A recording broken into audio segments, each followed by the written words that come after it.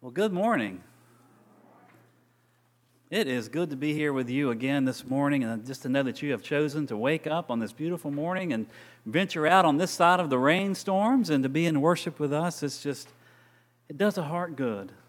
And I know that our Sunday school class, the Wesley class, met this morning in person in this hybrid platform, and I know that it was a grand gathering, and I was able just to stick my head in the door and say hello and not interrupt too much. And it was just good to see people gathering back together in some sense of new normalcy. So I just want to kind of highlight that as we're moving forward. And now the organ is with us again, and this on Sunday mornings. It's just been one step after another. You know, this is we've been in this sermon series now. This is our second week. We're early into this. You know, as Amy talked about in the children's moment, that we're in this Easter season, that Easter moves beyond just Easter Sunday, and that we have an entire season to consider the resurrection appearances of Jesus Christ to those early believers, those disciples who were so near and dear. And so we set aside a period of weeks to kind of consider and talk about these appearances. Luke chapter 24, that is in front of us today, is Luke's way of addressing the resurrection and these appearances. If you look at the entirety of Luke chapter 24, it covers a very long and confusing day. Now, we celebrated Easter just a couple of weeks ago, and it was a banner day. It was a red-letter day. It was it was what it was supposed to be in the life of the church, a huge celebration as we celebrated here in two services in the sanctuary and one outdoors, and it was loud and rambunctious. It was grand. But you know, the thing about Easter for us is that we wake up on Easter morning, year in and year out, with this faith and this knowledge, this trust that Jesus Christ has indeed risen.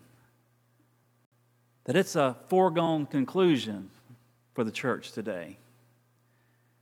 And so we wake up and we lift that foundational belief, this tenet of our faith, for all the world to see.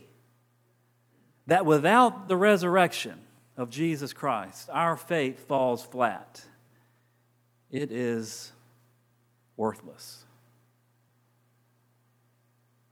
But at the same time, we wake up on Easter morning with almost, at least I can't say for all of us here or all of us out there, but for me and for many people that I know, it's almost a given. Jesus Christ is my Savior, is my Lord, and He was resurrected on the third day after He had been crucified and killed. There's little sense of awe in it anymore. But on that first Easter morning, that first Easter day, it was truly a long and confusing day. When we read Luke chapter 24, we have a sense that the disciples did not know what was happening. Even as the resurrection was proclaimed to those women as they approached the tomb, as they looked in and found it empty on that Easter morning, and those two men, those two strangers, these two messengers appear in dazzling clothes and ask them, "What are you looking for? Why are you looking for the living among the dead?" He goes on to say, while they were perplexed about this,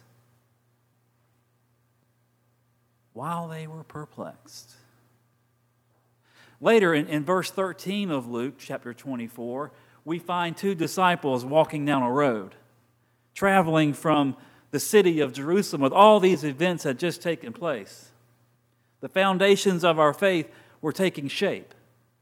They were making their way to Emmaus, 7 miles away. And while they were talking, a stranger appears to them on the road, joins them in their journey, joins them in their conversations and their deliberations about all of these things that had happened, about the crucifixion and the death and the supposed empty tomb. And when they arrive at Emmaus and they have a layover for supper, the stranger, while breaking the bread, is revealed as Jesus Christ, the risen Lord. And these two disciples question each other. Were not our hearts burning while he was talking to us, while he was explaining the scriptures to us, while we were questioning, while we were doubting, while we were confused? Shortly after this is where we arrive at our passage today.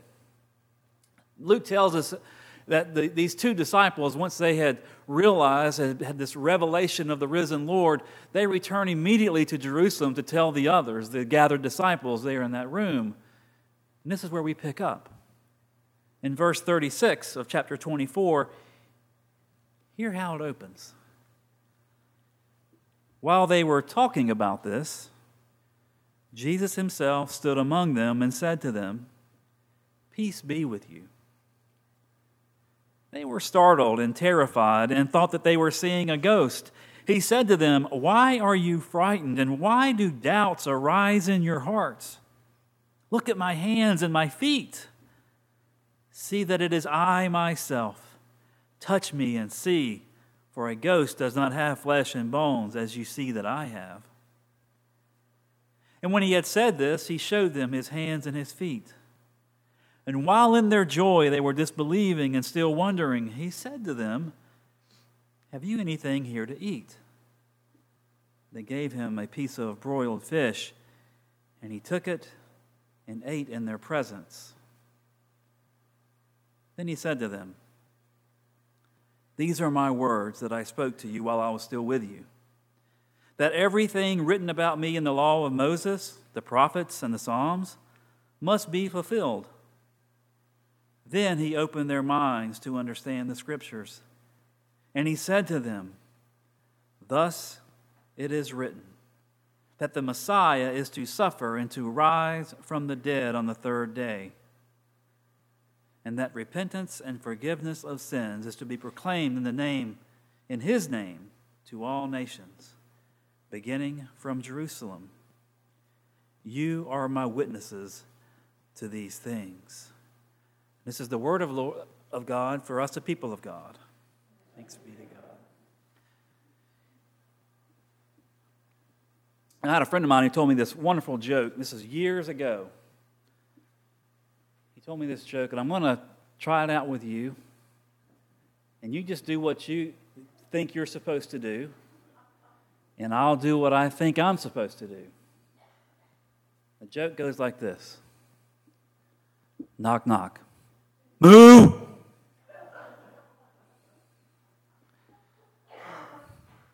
That's the joke of the interrupting cow. I want you to let that sink in for a moment. And I want you to think about Luke chapter 24. As Luke writes this incredible story, he uses this word, while, a lot. While they were perplexing, while they were talking, while they were walking, while they were doubting, while they were afraid, it's woven into the story. I think Luke wants us to understand something about Easter.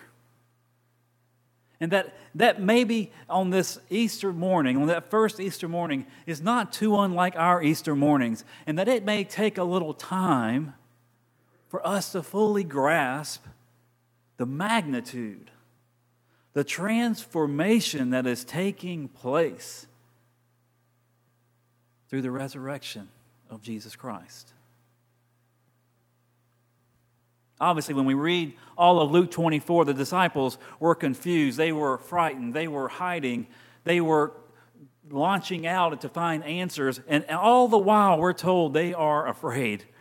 And they doubted. And they talked. And they walked. And sprinkled throughout this passage is this little word, while.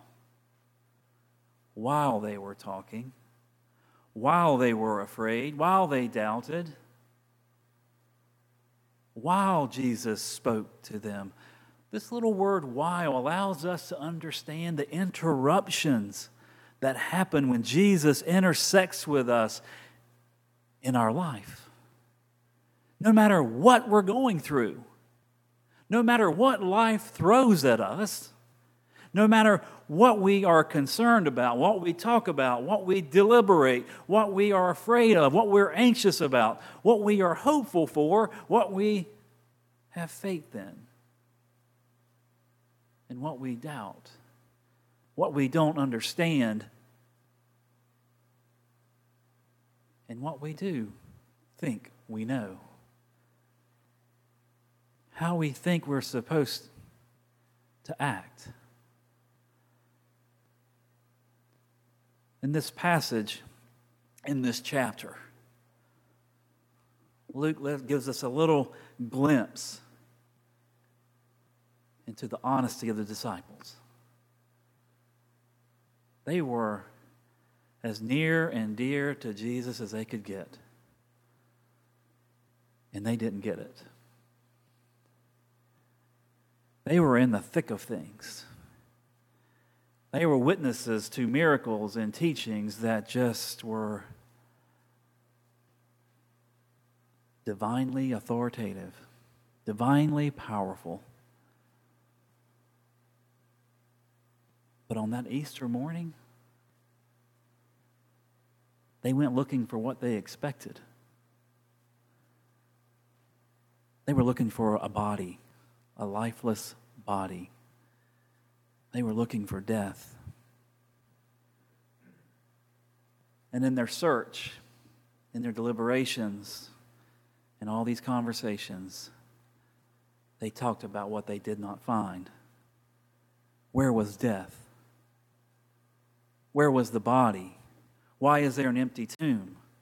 Who are these strangers? What's the deal with dazzling clothes? And while they were talking about these things, Jesus appears to them. As they were caught up, overwhelmed with their own doubt, their own confusion, their own fear, Jesus interrupts. And like an interrupting cow, all the expectations come to a screeching halt. And we are invited on Easter morning and every day thereafter to expect interruptions, divine interruptions in our life. Why? Because of the resurrection. That is the truth that God has proclaimed from the beginning. And in the resurrection on that first Easter morning, that promise was revealed as true. That promise invites us to make room for Jesus Christ, to make room for what is unexpected, to make room for interruptions, to make room for even our doubt and our fears, to be honest with ourselves, with one another, and with God. To be able to talk about these things, to live with these things, and to know that God will interrupt us in the middle of it. As we go about the rest of this Easter season, as we consider the second chances that are afforded by the resurrection, know that a second chance comes because of an interruption. We call it the resurrection. We call it Easter. And every Sunday morning is a little Easter. And if we believe, if we truly believe and trust in God's promises, how does it change our life? Maybe one of the ways that our lives are changed is it allows for room for God's interruptions in the midst of our doubt and our fear. And maybe in these interruptions we will find faith, deeper faith, more intimate faith, richer faith, nearer faith. And we will find peace in the middle of life. No matter what is going on, no matter what the world is throwing at us. So my hope, my prayer for us as a church family, for us as a church body, is that when those interruptions come, when Christ, in some mysterious way, reveals God to us as the risen Lord, that even in the middle of our doubt, in the middle of our fear, in the middle of life itself, we will make room for the resurrection and the faith and peace that comes with it. In the name of the Father, and the Son, and the Holy Spirit. Amen.